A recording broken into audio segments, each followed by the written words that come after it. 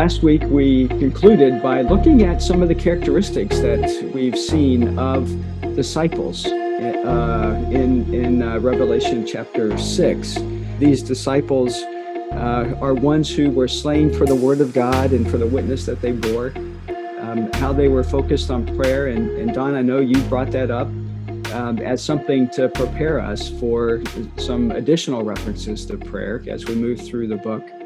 And then finally, that these were disciples who trusted in God's sovereignty through very difficult circumstances.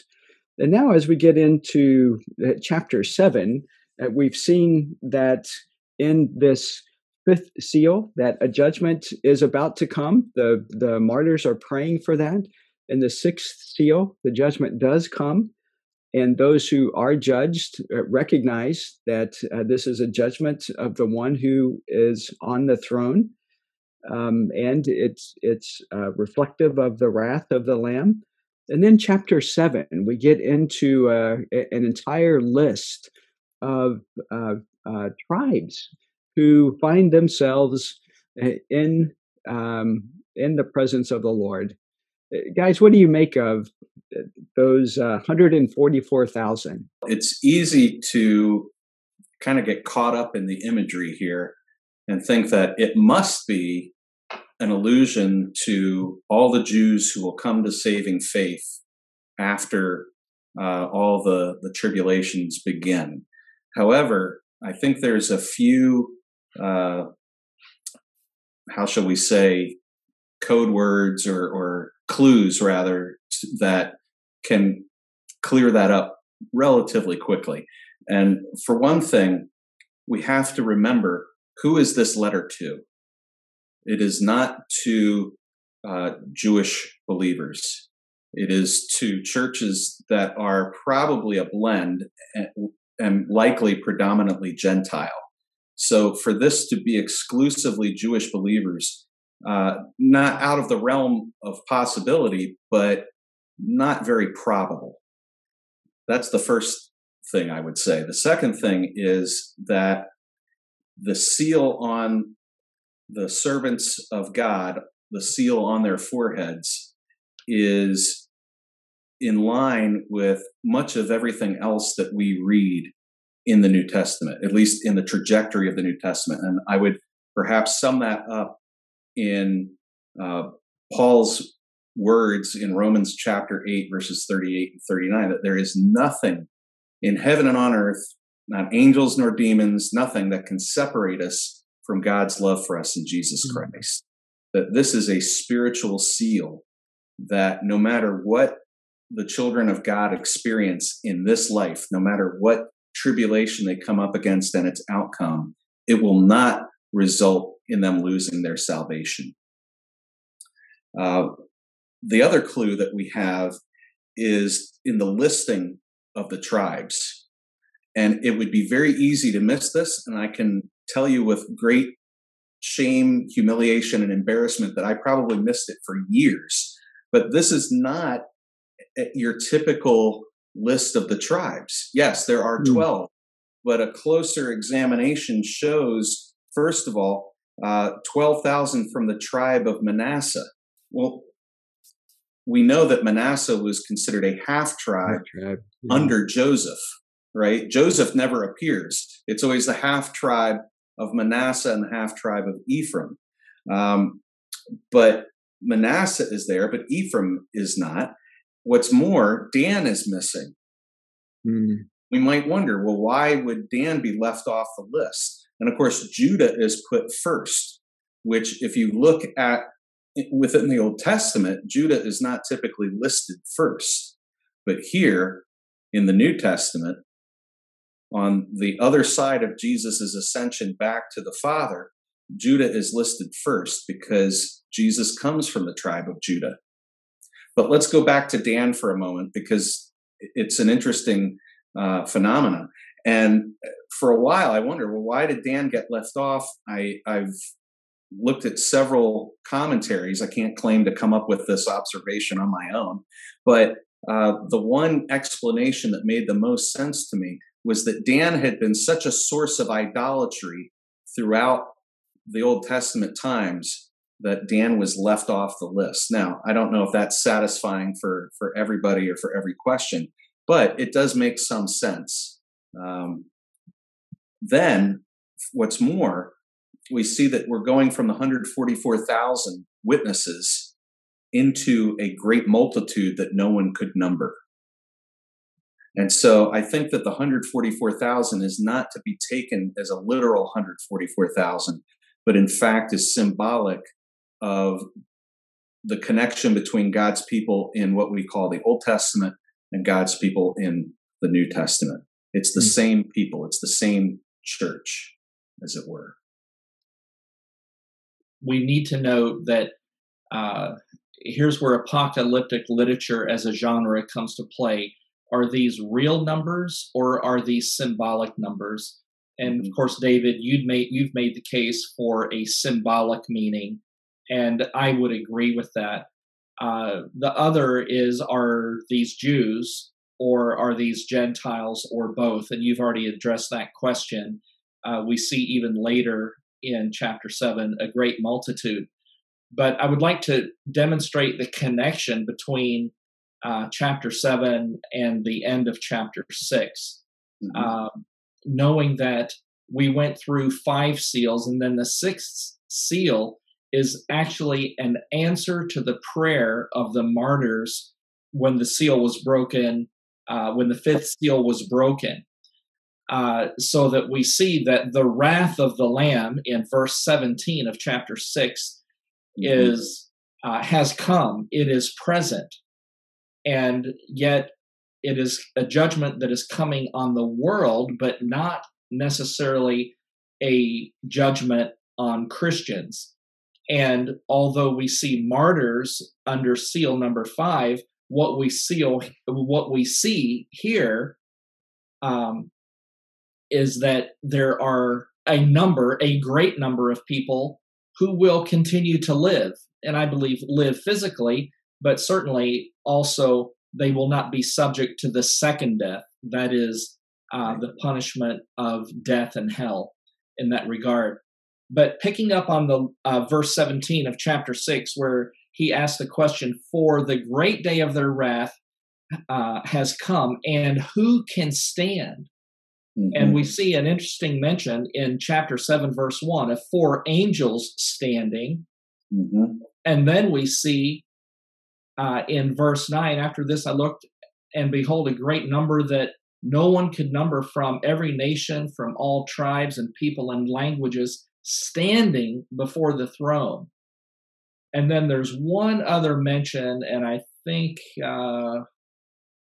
verse 9, there's one other mention close in the context here, and my eye is not landing on it, but to say that there is a continuation between chapter 6 and chapter 7. These chapter divisions are not inspired. Right. And it's unfortunate because it has led many to say that this is an interlude. And I'm not sure I like the word interlude, but for lack of a better term, I just want to say that I see that there's continuity from chapter 6 and the first 6 seals and going into chapter 7 before we get to the 7th seal in chapter 8. So I see continuity and the answering of the question, who can stand, in 6:17, with the answer given in chapter 7. Well, thank you for bringing up that point, because I was just too excited to jump right into the 144,000. I completely forgot to mention that, but I think you're right on the money. I'm not uncomfortable with the term interlude as long as we understand it in a way that doesn't move us from the action of the ending of 6 and into chapter 8. I see it as kind of a close-up, if you will, on some details that we might miss otherwise, were they not drawn to our attention by both John and the Holy Spirit. Right.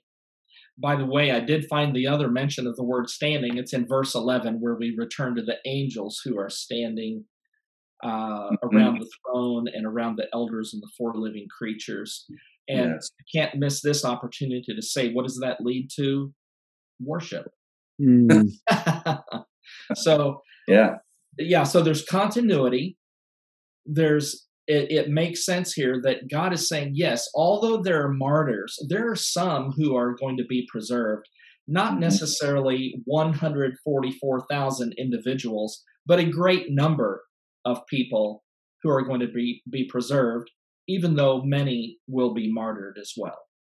And so you're looking at these 144,000 or this great multitude, some of whom will be on the earth at this time. Yes. Well, we have yet to come up with any rapture here. So clearly, there will always be a remnant. Yeah, good. And isn't that, I mean, do you just think about that? It's beautiful to think that God is not going to leave himself without a witness on earth, even through these very tumultuous times that we're seeing.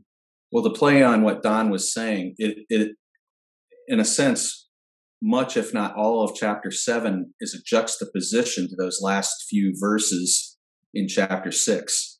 You know, calling out for the rocks and mountains to hide us because the wrath of the Lamb is so great. Who can stand? And then the answer is chapter 7. Yeah, those who are standing are those who are sealed, and that's the only reason they're standing, by the power of God at work. Yeah, great. Well, beautiful, guys. Well, that was worth our time today, for sure. Well, Michael, I will say it, but I thought you would say this, but don't we have a missiological element going on here too? Why are these 144,000? Why is this great multitude mentioned? Because we will see eventually that it has something to do with the proclamation of the gospel, the everlasting gospel. It's for the kingdom. Somehow this is central. We understand that chapters 4 and 5, not inspired, but the content under those headings dictates so much of what follows all through the book, whether it's true worship of God or false worship of God. And what we have here, obviously, is it leads to giving God glory, worship, and praise from every nation, from all tribes and peoples and languages. To say from the outset that God has been concerned about the nations. He is not unaware, unconcerned. And so now we have in heaven, once again, in God's presence, this theme of worship and giving God glory. What I like about this is, and I liken it to, connect the dots, is that this isn't just a connection to the previous chapter, but it goes all the way back into Genesis. In the same way that we see the reversal of the Tower of Babel beginning at Pentecost, here we see the imagery of its coming to a conclusion. And it's not just the reversal of languages, as some people kind of get caught up in.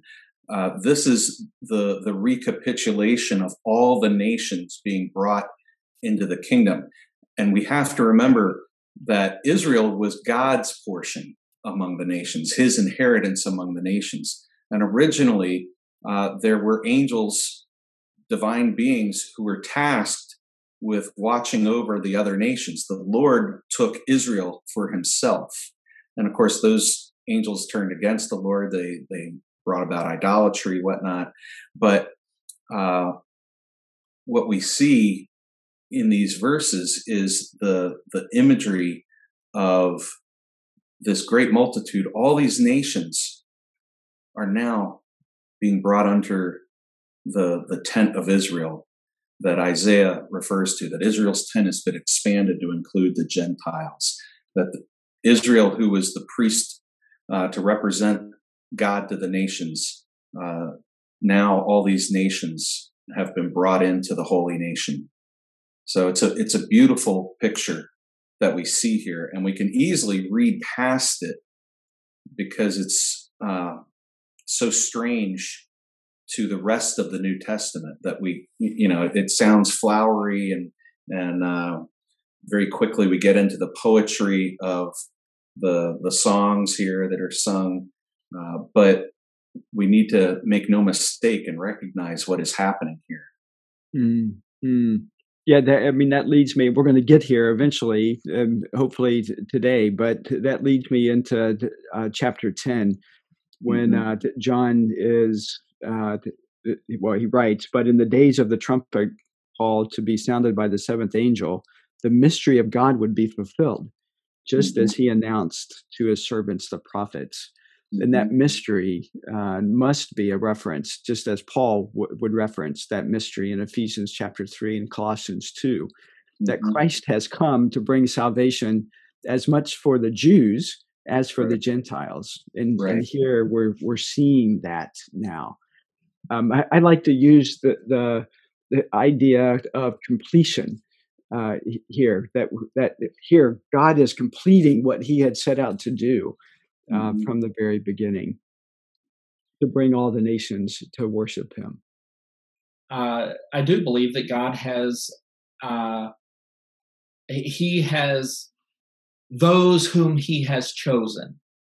He has a full, or let me put it let me put it differently. There will be a full number of people who trust in Christ, without getting into how that happens, why it happens. And I think this is where we have that complete number. The final judgment will not come until the last person trusts in Christ. Right? So the 144,000, not necessarily 144,000 individuals, but a great number.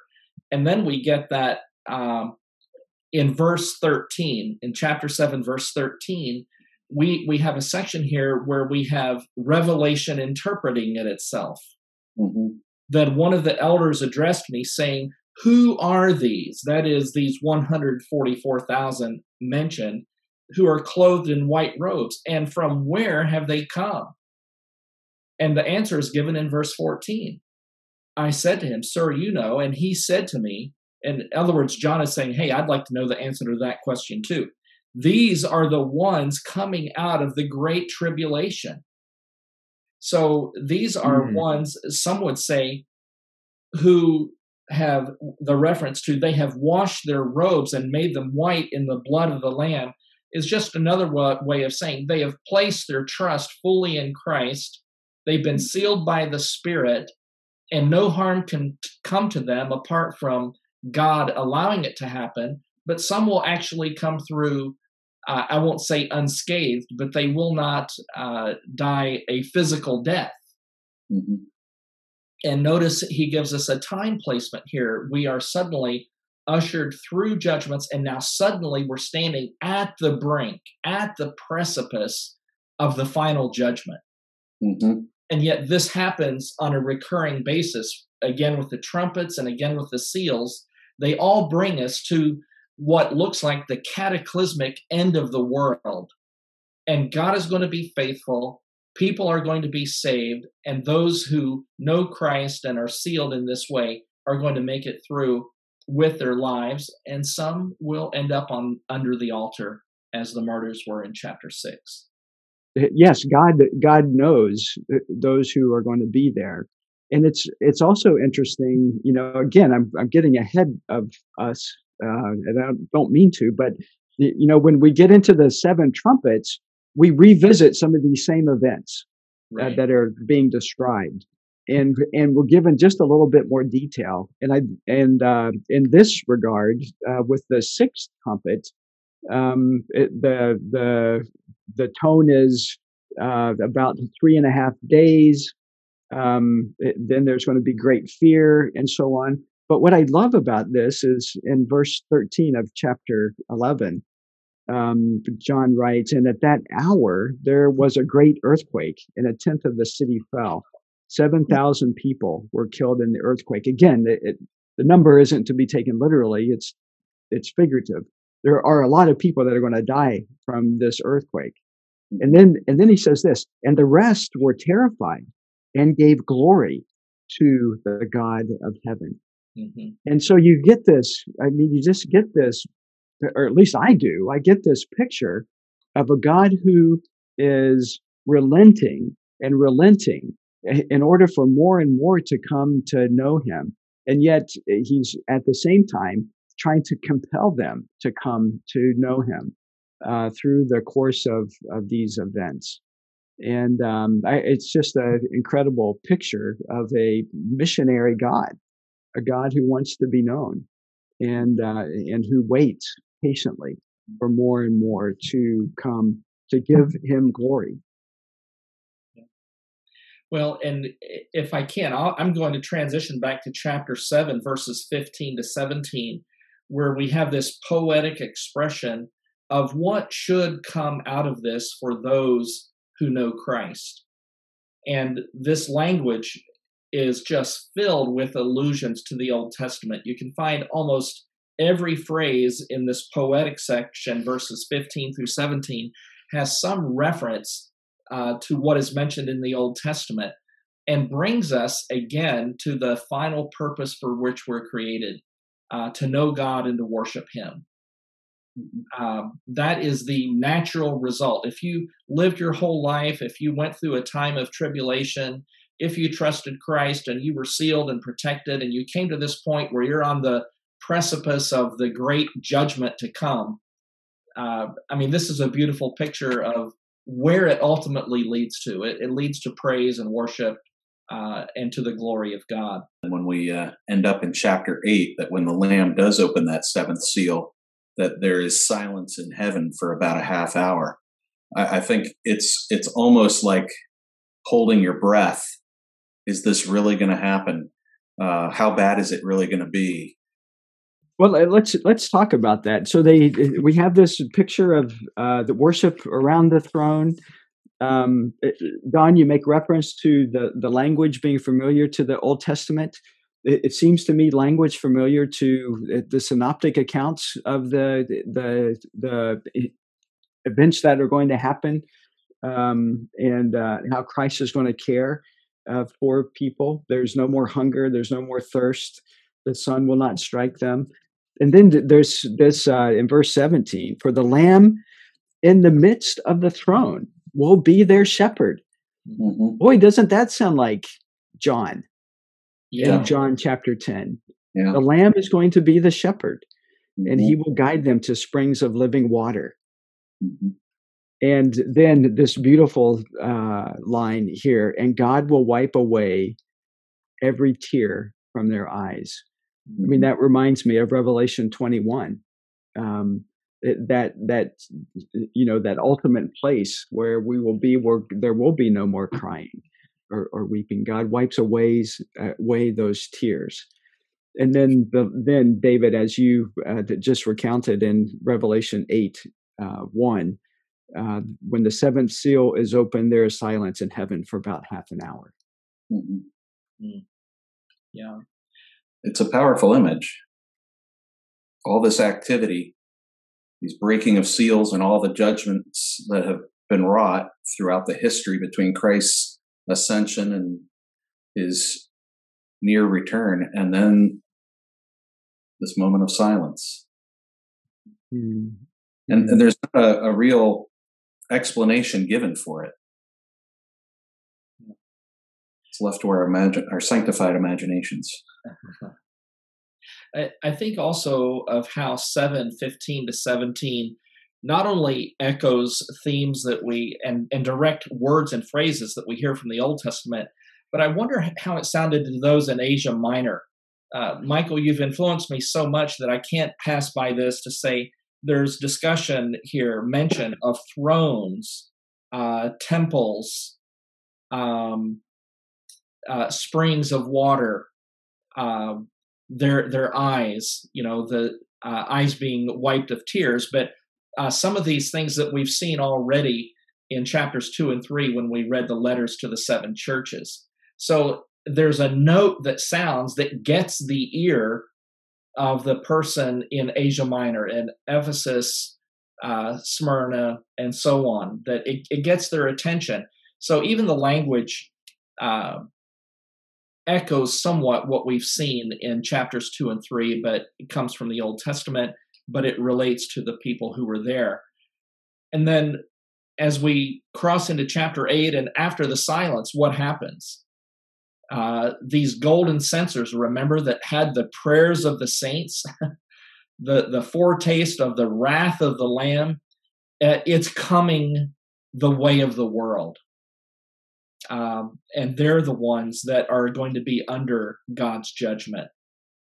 So verse 4, and the smoke of the incense with the prayers of the saints sounds awfully lot like chapter 6, verse 10, rose before God from the hand of the angel. Then the angel took the censer and filled it with fire from the altar and threw it on the earth, and there were peals of thunder, rumblings, flashes of lightning, and an earthquake.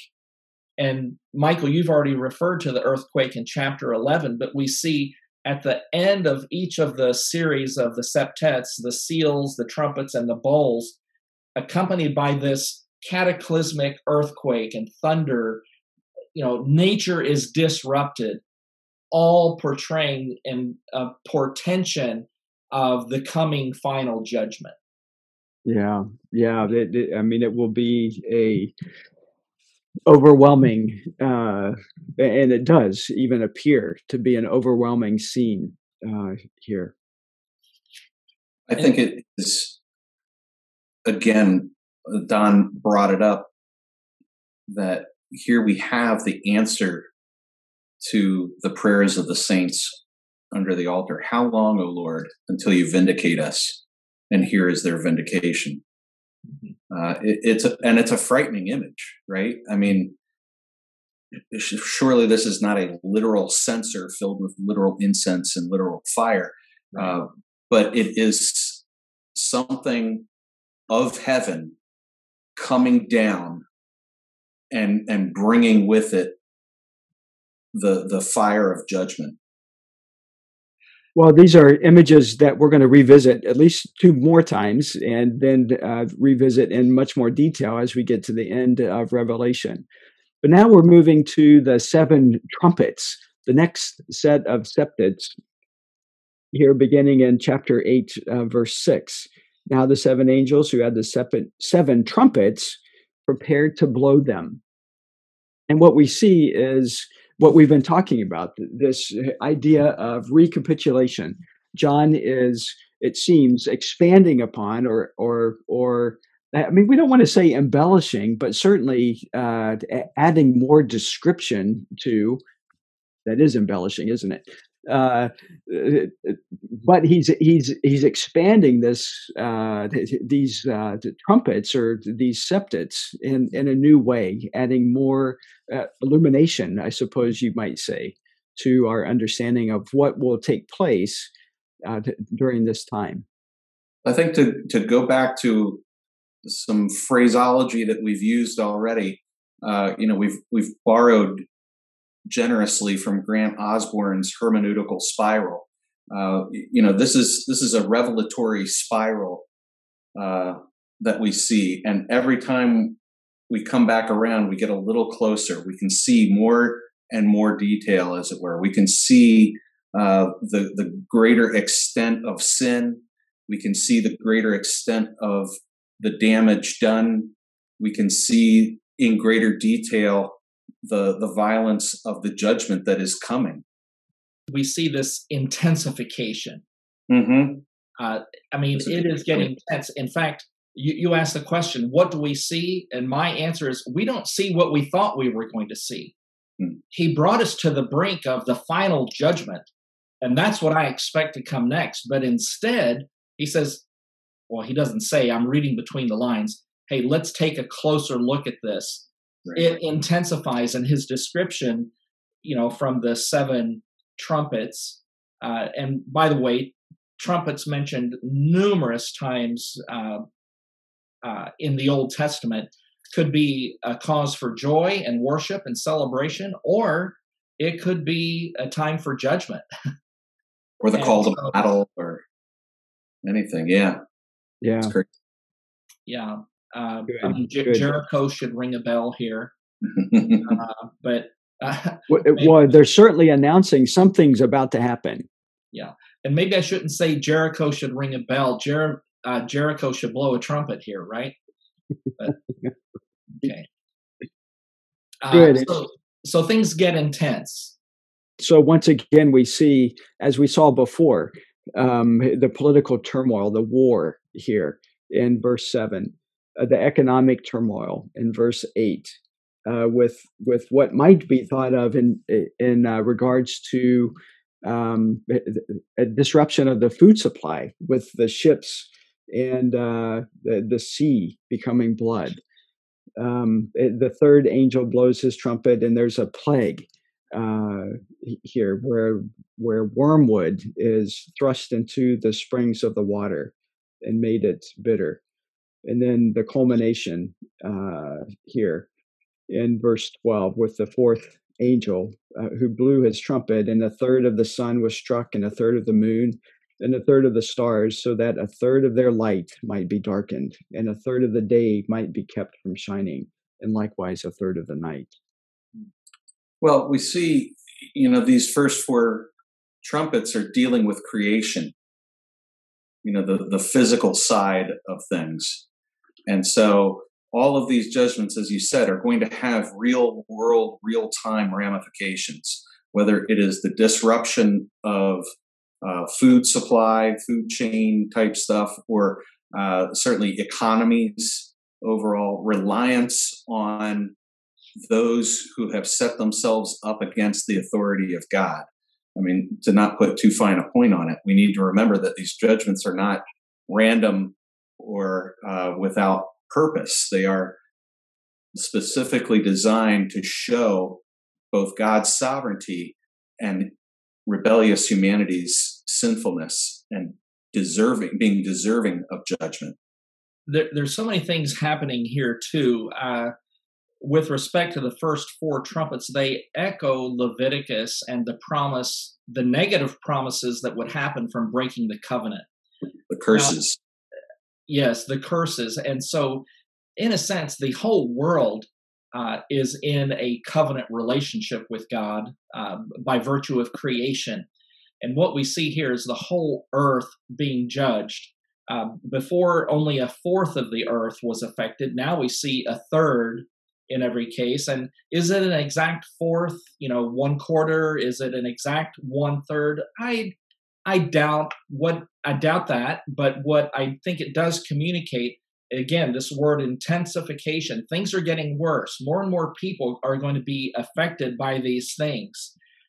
And by the way, the curses in Leviticus for not adhering to the covenant have to do with the judgment of war that, of course, brings on all these other things, such as murder and violence, and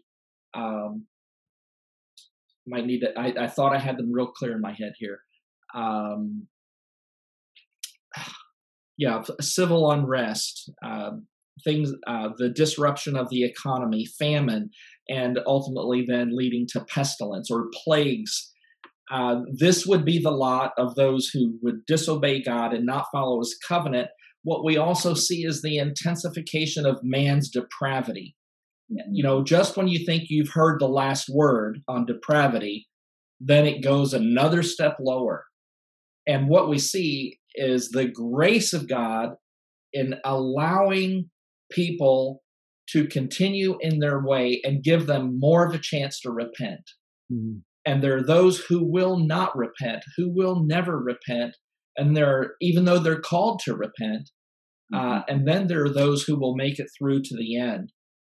And so then we come from the fourth trumpet in verse 12, again affecting the earth, into verse 13, where we have this introduction of woe, woe, woe. And it's not whoa, whoa, whoa, hold on, but woe is me, something terrible is about to happen. I think it is absolutely, you're right on, Don. I agree with you. And I appreciate your connecting us back to Leviticus. I think we also see connections in a very general sense to the plagues upon Egypt. Again, this is part of why can't I think of the word? The recapitulation of the plagues upon the Egyptian people, upon Pharaoh, but most of all upon the deities, which I think ushers us into chapter 9, and the different angle, the spiritual angle that comes with that. And maybe, although you just said it in general terms, that this takes us back to Egypt and the plagues before the Exodus, but the first trumpet, there was hail mixed with fire, which happened, which was one of the plagues. Then we have the second trumpet being blown and the sea became blood. We know the Nile was turned to blood. So there's not an exact correspondence, but you can see that the author is influenced by his reading and knowledge of the Old Testament. That also happens to the waters, the fresh water. And then we get into the fourth trumpet where there is darkness, which was also one of the judgments. Right. Michael, take us to the woes, if you would. Yeah, so 3 woes are introduced in, they're first introduced in chapter 8, verse 13. And then as we get into chapter 9, the fifth angel blows his trumpet, and a star falls from heaven to earth. And he was given the key to the shaft of the bottomless pit. He opened the shaft of the bottomless pit, and from the shaft rose smoke, like the smoke of a great furnace, and the sun and the air were darkened with the smoke from the shaft. And here it goes on. I think, what's interesting to me about this, and I want to talk about who this person is that falls from heaven to open the bottomless pit. But I'm struck here again by the fact that whatever is going on, the church seems to still be present. Verse 4, they were told not to harm the grass of the earth or any green plant or any tree, but only those people who do not have the seal of God on their foreheads. They were allowed to torment them for 5 months, but not to kill them. And their torment was like the torment of a scorpion when it stings someone. And so those who, again, we meet this idea, David, that you introduced at the beginning of this group of people who have been sealed. There's something that distinguishes them here. Well, and that's, I think, what the difference is between the first 4 trumpets and these last 3. The first 4 were physical, so very much the church would likely have been affected by these in every way. But when we shift to the spiritual, the cosmic, the way these things affect, they will only affect those who have not been sealed for God. And so the terribleness, and these are perhaps some of the ugliest judgments to come out of this whole thing.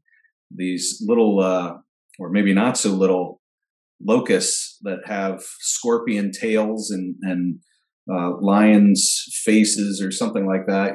They're a bit of a chimera of sorts, and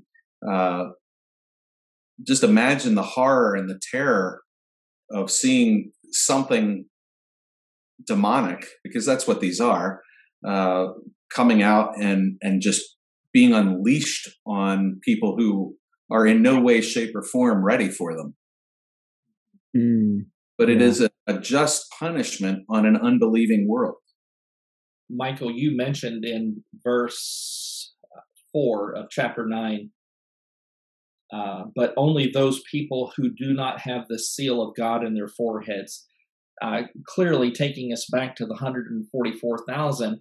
But we also have an Old Testament echo there from the prophet Ezekiel, who had a vision and was to take uh, the marking tool out of the hand of the one who held it and to put a mark on the forehead of those who were God's people. And so again, we have this constant back and forth and these images telling us what's happened. So, Michael, did you want to deal with the identity of the person who has the key to the bottomless pit? Yes. Who is that person? The key to the shaft of the bottomless pit. I think about what Greg Beale writes in his shorter commentary on Revelation, drawing our attention to Jesus's words to the disciples after they had returned from casting out demons and proclaiming the coming of the kingdom, that Jesus's words in Luke 10:18, I was watching Satan fall from heaven like lightning. I don't know that this would be Satan. It's a very thin clue. And so I'm not necessarily comfortable saying that this is Satan. However, we do know that any enemy agent is ultimately working under God's sovereignty, whether that is a general permission or an allowance to do what they are purposed to do, much in the same way as Jesus sent Judas out of the upper room, go and do what you are purposed with doing. I don't think we get enough clues in the text to give us an identity. But we do get a better sense of the identity of who's down in the pit with all those nasty scorpion-tailed locust things. Yes. I think that's the wise approach to take here. It would be an argument from silence to say that it was a certain sort of angel from God, or otherwise to say that it was a fallen angel from Satan. Mm-hmm. But, if I follow that logic, why would a malevolent being who was given the key, he was given the key. Yeah, so I guess it could be malevolent or benevolent, but it sounds like the good guy gave the bad guy the key. It doesn't become any more clear as we get on in the passage, although we will, of course, meet more explicitly a reference to Satan in chapter 12. Again, I agree with you guys. I don't think there is necessarily a parallel here to this, whoever this fallen being is, as being Satan himself. But I tend to agree that this appears to be a malevolent being, someone who is coming to bring some sort of punishment, if you will, or disaster upon people on the earth in different ways. And I don't know that verse 11 gives us any more clearer picture of who that being is, although there have been references, or speculation at least, who the reference is to the person in chapter 11. So John writes, they have as king, talking about these scorpion creatures, over them the angel of the bottomless pit. Let me read that one more time. They have as king over them the angel of the bottomless pit. His name in Hebrew is Abdon, and in Greek he is called Apollyon. Those who are looking at this, particularly those who are from a preterist position or who might date the book early, see this as a reference to Nero. That he is the one who is coming out of the bottomless pit, returning as a king. Interestingly enough, there was a myth that began to circulate very shortly after Nero's suicide, that he was going to be resurrected. There wasn't a myth propagated among Christians, obviously, It was a myth propagated among those who followed Nero. They believed that he would be resurrected. And so this might be an allusion to that. And why Nero? Well, there have been those who suggest, such as Seneca and others, that Nero had an affinity with Apollo, and as being a destroyer. And so they draw the conclusion that John is making an allusion here to that myth of the resurrected Nero. Again, the text does not give us any direct clues to that end, but certainly Nero's penchant for destroying is well known, in terms of him, in the very least, allowing half of Rome to burn and then turning around and blaming it on the Christians. Yet there's also a connection here by saying that this is the angel of the bottomless pit. We're also linking this back to Second Temple writings, the angels that were in rebellion against God, who were locked up until the time of judgment. We see this as being connected to that, and John would certainly have been familiar with that literature as well. The description of the locusts should also remind us of Joel, where he prophesied of a plague of locusts. It should also remind us of the plagues in Egypt, in which locusts were a part of that. But now refer to an Arab tradition, and I'm picking this up from a commentary, who writes that a man named Niebuhr in the year 1772 reported an Arab's depiction of a locust. And so here's how a common Arab described the locust. He compared the head of a locust with the head of a horse, its breast with the breast of a lion, its feet with the feet of a camel, its body with the body of a snake, its tail with the tail of a scorpion, its antenna with the hair of a maiden. Now, it's interesting. I just have to put myself in this setting and be this man Niebuhr, who is talking with a common Arab, and he asked him, "Tell me about the locust." Now, I remember back to the early days in the very early 70s, when a book came out describing these beasts, and they're associating them with some sort of genetic mutation of all these that are the size of horses, or that have these armor-like characteristics associated with the military. And then I compare that with this Arab description of the locust, and I think, okay, he's pretty imaginative. He spent a lot of time watching sheep and herding goats, and he's had chance to observe the locust, and this is what he thought. Then the same commentator, George Beasley Murray, goes on to make the association of the cult of Apollo used the symbol of the locust. And the emperors Caligula, Nero, and Domitian claimed to be incarnations of Apollo.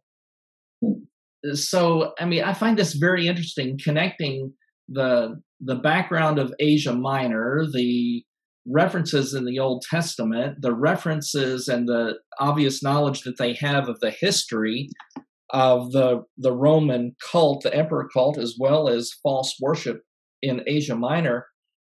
It makes me think that these locusts are locusts. Plain and simple? Locusts, yeah. They create tremendous damage. And if you read the section in Joel, let me see if I can bring it up real quick. Yeah, in Joel, he says, he's talking about locusts and the plague that will come. And he describes them like this: their appearance is like the appearance of horses. And like war horses, they run. In other words, they move quickly. as with the rumbling of chariots. I mean, that they sound like chariots coming. They leap on the tops of the mountains. You can see them coming over the mountains like the crackling of a flame of fire devouring the stubble, like a powerful army drawn up for battle. I mean, there is nothing that is going to stop them. And before them, peoples are in anguish. All faces grow pale. Like warriors, they charge. Like soldiers, they scale the wall. They march each on his way. They do not swerve from their paths. They do not jostle one another. Each marches in his path. They burst through the weapons. I mean, have you seen these depictions of the great dust bowl and the locusts that came through then, and just the horrible effect on the earth, but also on the people as they came through? I'm leaning more and more to the conclusion that these are just locusts. That I don't think it's a vast army of some sort coming through from the north or something like that. Right. Okay, I thought that was a great insight from George Beasley Murray. Well, the question then is, what do we make of their tails and stingers that have the power to hurt people for 5 months? Yeah, and and this is one of the challenges we face when we're trying to interpret this type of literature.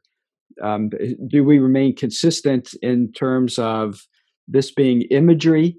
When do we decide it's imagery, and when do we decide it's literal?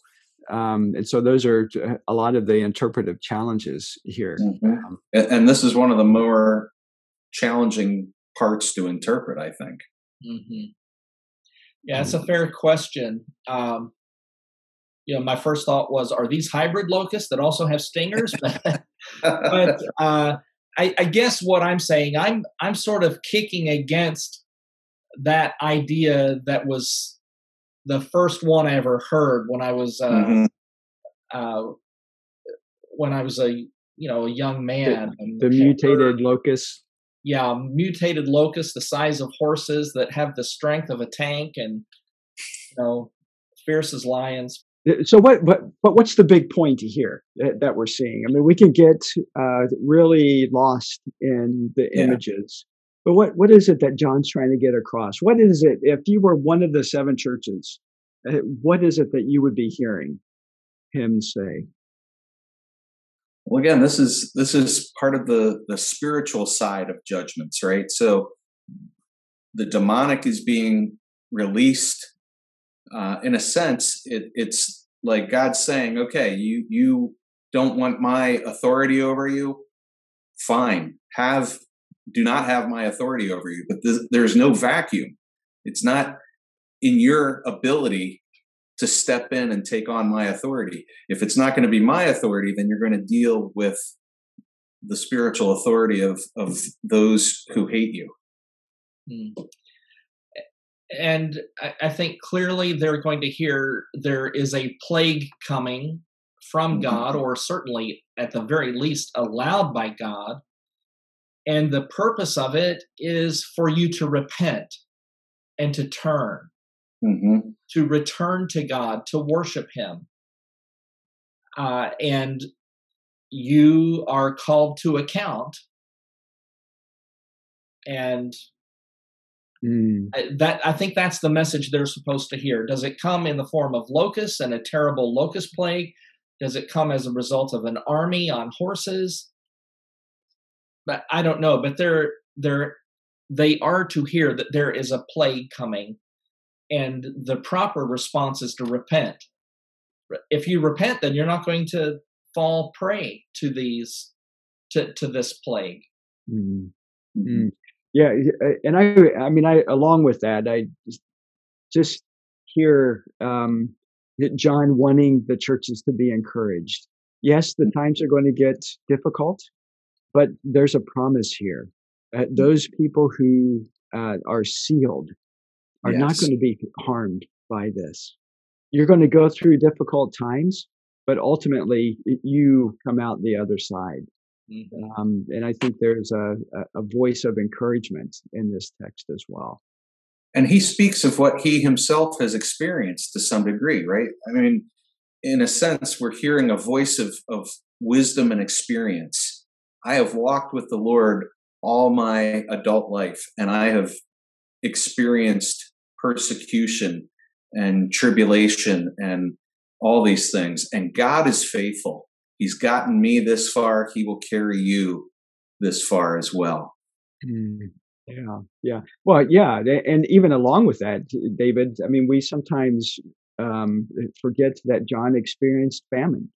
The Acts recounts the famine in Palestine.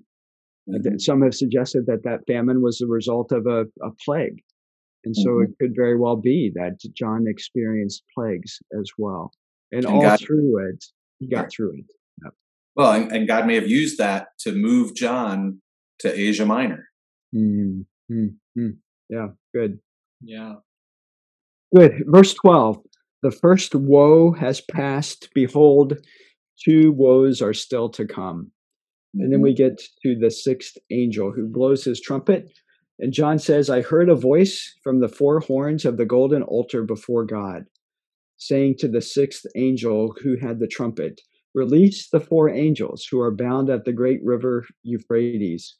So the four angels who had been prepared for the hour, the day, the month, and the year were released to kill a third of mankind. The number of mounted troops was twice 10,000 times 10,000. I heard their number. And this is how I saw the horse in my vision. And those who rode them, they wore breastplates the color of fire and of sapphire and of sulfur. And the heads of the horses were like lions' heads, and fire and smoke and sulfur came out of their mouths. By these three plagues, a third of mankind was killed by the fire and the smoke and the sulfur coming out of their mouths. For the power of the horse is in their mouths and in their tails, for their tails are like serpents with heads, and by means of them they wound. Again, another fantastic image that John relates to the churches. Again, it's painting an image for us. It would have painted a clearer image for them, I'm convinced. And verse 20, the rest of mankind who were not killed by these plagues did not repent of the works of their hands, nor give up, and I'm going to insert, false worship, worshiping demons and idols of gold and silver and bronze and stone and wood, which cannot see or hear or walk. And, nor did they repent of their murders or their sorceries or their sexual immorality or their thefts. Now, this guy has a pretty dismal view of human nature. Or an accurate view of the context of Asia Minor. Yeah. And certainly these verses, verses 20 and 21, it seem to parallel what we know of Asia Minor in Acts 19, for example. Right. The false worship of Artemis, the making of idols that we see in Acts 19, the sorcery that is present in that city as well. And here the people remain obstinate in spite of the disastrous things that are happening. They do not repent. They continue in their prior practices. Yeah. So he was speaking their language. He understood that he was speaking to them and the people in their area, their region.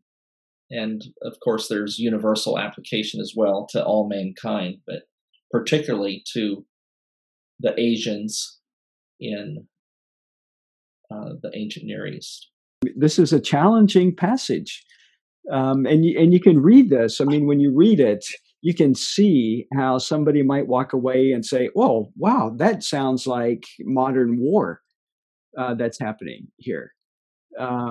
There's fire and there's smoke, there's sulfur. You can just see somebody imagining modern weapons and so on that are taking place here. But is that what we should take away from this passage?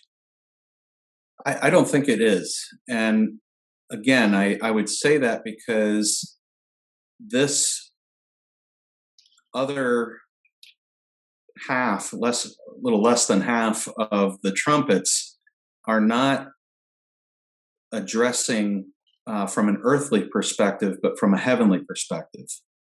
And so what John sees, he's seeing from the perspective of the heavens, from a cosmic perspective. So it's not necessarily that's what people on earth would see. Maybe he's merely giving it a name, as it were, but he's giving us a description of judgments that are the result of not just humanity's disobedience, but also disobedient angels who are playing a part, but they themselves, who they themselves will come under judgment as well, as we will see as we get further along in Revelation. And I know you alluded to it earlier, but the final two verses, in a sense, it is tied to what we read in Acts 19 due to Paul's preaching. We get people repenting of these things, but here they are not. Mm-hmm. They just dig in their heels. Their hearts harden like Pharaoh. Would also note that in those last two verses of chapter 9, verses 20 and 21, that we have the two marks of paganism, mm-hmm. idolatry and immorality. Mm-hmm. And I would contrast that with what I believe are the distinguishing marks of the Christ follower, purity and integrity. Now, I know I should say charity and faith and hope, but I do think the distinctive outward marks that we see of God's people are purity and integrity, and that's a direct contrast to the primary characteristics of pagans, or in our own generation, neo-pagans, which mm-hmm. is all around us, very evident to see. Up until recently, you didn't hear the word moral used in common discourse.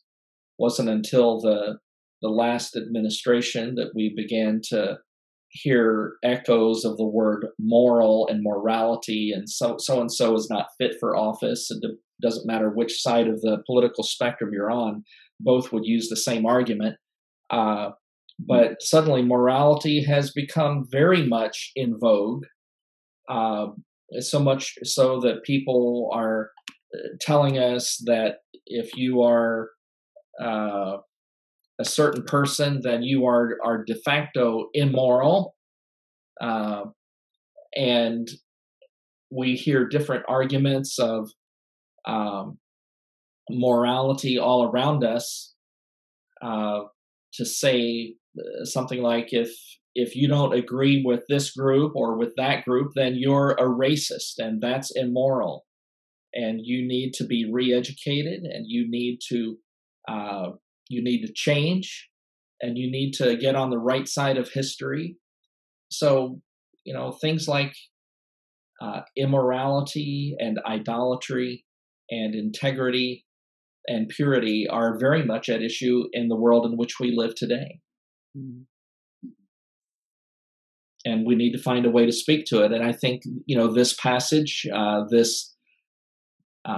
this plague, this sixth trumpet judgment, certainly speaks to us in our day as much as it spoke to them in the first generation that heard this.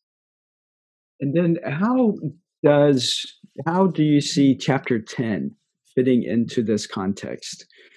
We have John now again seeing another mighty angel coming down, wrapped in a cloud with a rainbow over his head.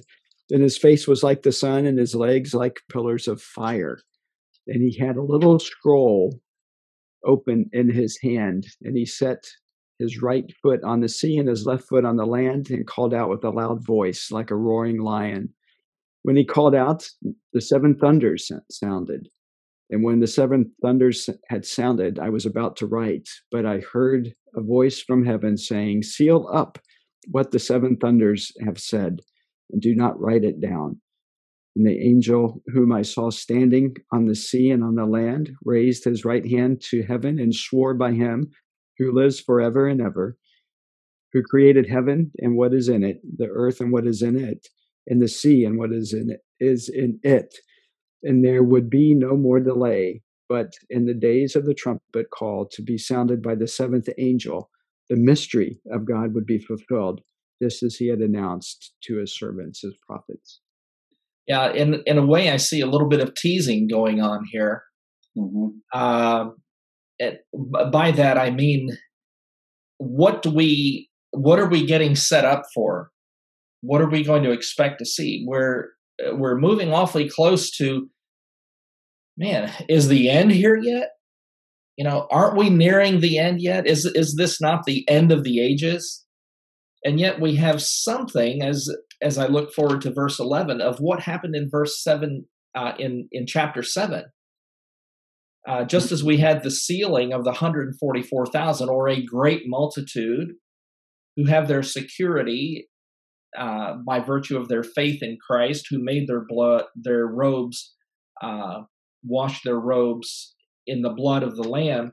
Now we're going to be introduced once again to a heavenly scene, sort of a recapitulation. Take this scroll, eat it. But then very soon after that, we have this introduction of two special witnesses. So, we have this tension between heaven and earth, between the gospel being preached and a witness being given. And so it feels a little bit like a tease to me. I'm not seeing quite what I expected to see. Mm-hmm. And so how would you then tease that out? Well, I think for one thing, we're, as Don mentioned, this is something of a recapitulation. So this angel, whoever he may be, or she, for all that matter, I guess it says he set his foot, so him, he is something of an expression of God's sovereignty over all of creation, land and water, but also the heavens having come down from heaven. And, we don't know exactly what is written on this scroll, but clearly it is important, or he wouldn't be holding it. And what's more, that John is going to write these things down that the angel spoke and is told not to. Okay, so there's the tease, right? But what comes next, in a sense, moves the narrative forward because of what John is told to do. The same voice tells him to go to that angel and take the scroll and eat it. And it's interesting that the angel tells him, eat it and it will make your stomach bitter, but in your mouth it will taste like honey. It will be sweet like honey. And isn't this the gospel message? It is sweet. Taste and see that the Lord is good. But the bitterness is that not all will receive it. You may, in fact, experience persecution and rejection as a result. And I think, not to jump too far ahead, but we see this then, in a sense, recapitulated in the history of the church from the time of Christ's ascension to his return in the appearance of the two witnesses. I would agree with you, David. I mean, that's what I see here. Putting this we're in the context of where we are. We're in the sixth trumpet. We've already established in the sixth seal that the church is still present on earth. And so, and we know that the gospel is still being proclaimed. We've seen already that there was a repentance of some who then gave glory to God. And so there seems to still be at this moment a gospel presence that's being Mm-hmm. proclaimed. Mm-hmm. And I've wondered as well, is that what this scroll is? That this is the gospel message. Yes, it is sweet to us who have received it, but it will be bitter for those who have not. And even perhaps the bitterness is a part of the persecution that those who are proclaiming the gospel will experience. That this And it is may, not an easy task.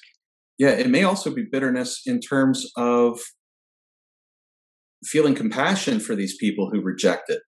Mm, There's a bitterness that we know their fate. They yeah. will be judged. Another viewpoint on this, and that perhaps this is the same scroll that we saw in chapter 5 that's introduced in chapter 4. Let me just look back and see. The scroll with the 7 seals. Yeah, introduced in chapter 5.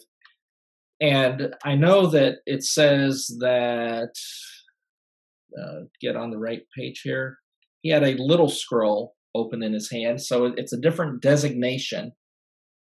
But is there sweetness in that the prayers of the saints are being answered and they're being vindicated?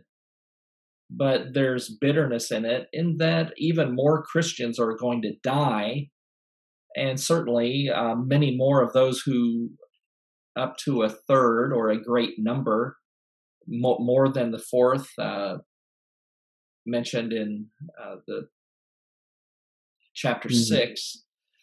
But bitter in that more people are going to die. And then he gives this call in verse 11, and I was told, you must again prophesy about many peoples and nations and languages and kings. So it is, I think, tied in with this prophecy against the nations, to the nations, and for the nations. But we know there's going to be continued rebellion. So there's just another viewpoint. And I'm not saying that it is the scroll, but it could be, because we have the continual unfolding and intensification of the contents of the scroll from chapter 4 revealed in the trumpets of chapter 8 and 9. Yeah, I might agree there, Don. I think what it compels me is verse 7, that in the days of the trumpet call to be sounded by the 7th angel, the mystery of God would be fulfilled. And I just see that as a clear reference to what John knew would be fulfilled, and that was that the Jews and the Gentiles were coming into the kingdom together. That was the language of Paul, as I referred to a while ago in Ephesians 3, 6, and Colossians 2. This mystery is going to be completed. And it seems to me then that verse 11 is a part of that. Again, John is told to prophesy, and to whom should he be prophesying? If we agree that this is a letter written to the 7 churches, I think the prophecy is to them. Look, this mystery is going to be complete. And here is the prophecy that I'll once again say to you that I've already said in chapter 4, verse 9, chapter 5, verse 9, and chapter 7, verse 9. I'm going to say it one more time, that this is about the many peoples, the nations, the languages, and the kings. Mm-hmm. Well, in a sense, the book of Revelation is living up to its name, right? The mystery is about to be completely revealed. It's not a secret. It's going to be made known to all of creation, and every knee will bow and every tongue will confess that Jesus is Lord, those in heaven and on earth and under the earth. There will be nowhere in all of creation and no person alive or dead, because the dead will be raised, where they will not, how do I put this? They will not be able to do anything but affirm and acknowledge the person of Jesus as the Son of God, the Savior of the world. They will still reject him, those who are of the world, but they will not be able to resist acknowledging who he is based on everything that has come before and then his majestic presence at the end. So we have all these allusions and these clues and these, in many cases, clear statements. It's building up to that. And then we get into chapter 11. And again, I think this is why this also compels me to a perspective that this is in reference to the continued proclamation of the gospel. We have the mystery here of God. We have Jesus present in chapter 10 as well. He is the one who lives forever, who created heaven and what's in it, and earth and what's in it, and the sea and what's in it, and so on. We have this prophecy. It seems to me that John is being told by the angel that, remind the churches that this is going to happen. It's a given. God has ordained that this is going to happen. That one day there will be many peoples and nations and languages before the throne worshiping. And then chapter 11, we have the two witnesses, and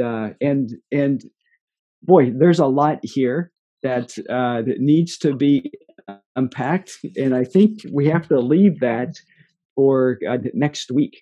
But I do want to just conclude with, as I mentioned earlier, in verse 13 of chapter 11, there does seem to be some hope here that is brought by the gospel, by these two witnesses, that there will be some who give glory to God in heaven in the midst of the destruction that's happening.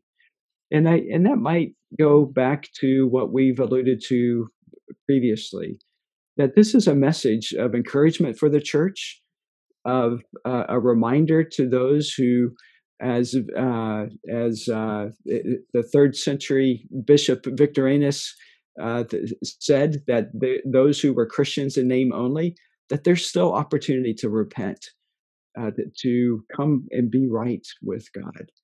And then as well as the notion of God and his patience, desiring for even more to come into relationship with him.